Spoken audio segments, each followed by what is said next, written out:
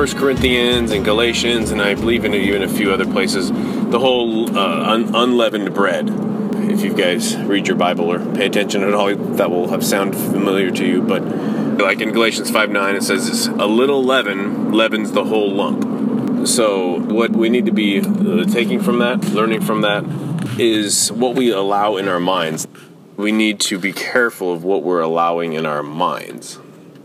Not only be careful, but we need to be waging war on what we're letting in our minds.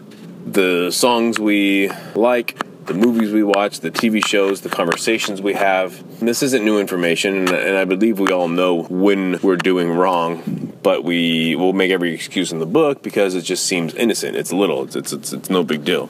There's a million other terrible, horrific things going on, and you're just still trying to just deal with your big sins. But we need to look at every sin as being equal, because it is equal. Not equal in the volume of the sin, but it's equal and it's all displeasing and is under the wrath of God.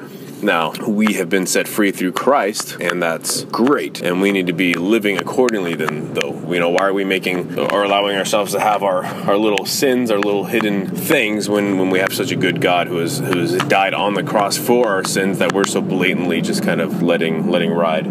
Think about that. Think about the times when you do fall into maybe that repetitive sin that you can't break. What was the root of that? What was the beginning of that? It started in your mind. Everything starts in the mind. So a little bit here, a little bit there of so-called no big deal sins is going to eventually just slowly corrupting you into that, again, completely leaping into the pit of your repeated sin or possibly new worse sins.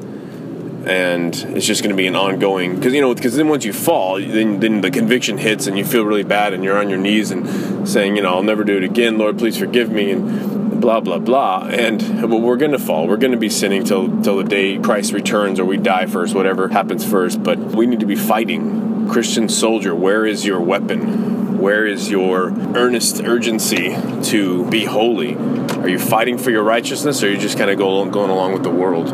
It's something that I pray that we are just continually asking God, seeking Christ for the power of His Spirit in us to be living the lives that we should be living. You can't just go on living the same way that you lived when you weren't a Christian. Your life can't look the same as your coworkers, as your non-Christian friends. It has to look different or something's wrong. If you don't feel uncomfortable around non-Christian people, then there's something wrong with your heart, with your walk. And it sucks. To be straight up honest, I work with majority of non-Christians all day long. And they're talking about a movie or they're talking about whatever. It's super uncomfortable, especially when they bring it up like, oh, I'm sorry, does that offend you because you're a religious person? And it's super annoying, and it's super easy just to be like, oh, no problem, or even trying to kind of join along to make it seem more comfortable, or that you're not the nerd in the room. But let's be nerds for Christ, man. We need to be completely stand out, they need to feel uncomfortable when they're talking that way around us. Not that we're holier than thou or anything like that, but there needs to be a set apartness. Anyways, I'm rambling, but love you guys. Bye.